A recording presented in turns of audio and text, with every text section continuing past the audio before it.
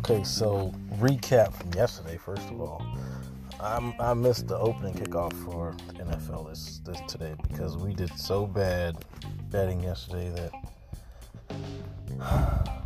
I'm in the funk. I can't believe some of the things that went wrong yesterday.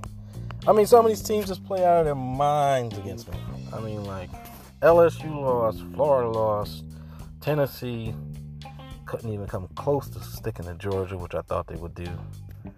And then Pittsburgh burned me again. Unbelievable. They couldn't cover 6.5. Alabama cruised, Notre Dame cruised, and Clemson all covered. And I just had them on the money line. So NFL today, let's just get to it. Let's see what we're going to do for the NFL today.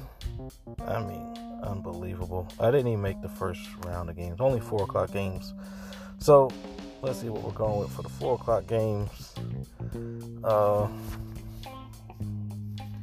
Gonna take Seattle to cover. Negative 6.5 for the Vikings. Russell Wilson and company. I think they'll be able to do that. San Francisco on the money line over the Dolphins. Don't really trust either one of those teams. Giants and Cowboys. I'm going with the Cowboys. I think they're just slightly a better team, so I'm going with the Cowboys.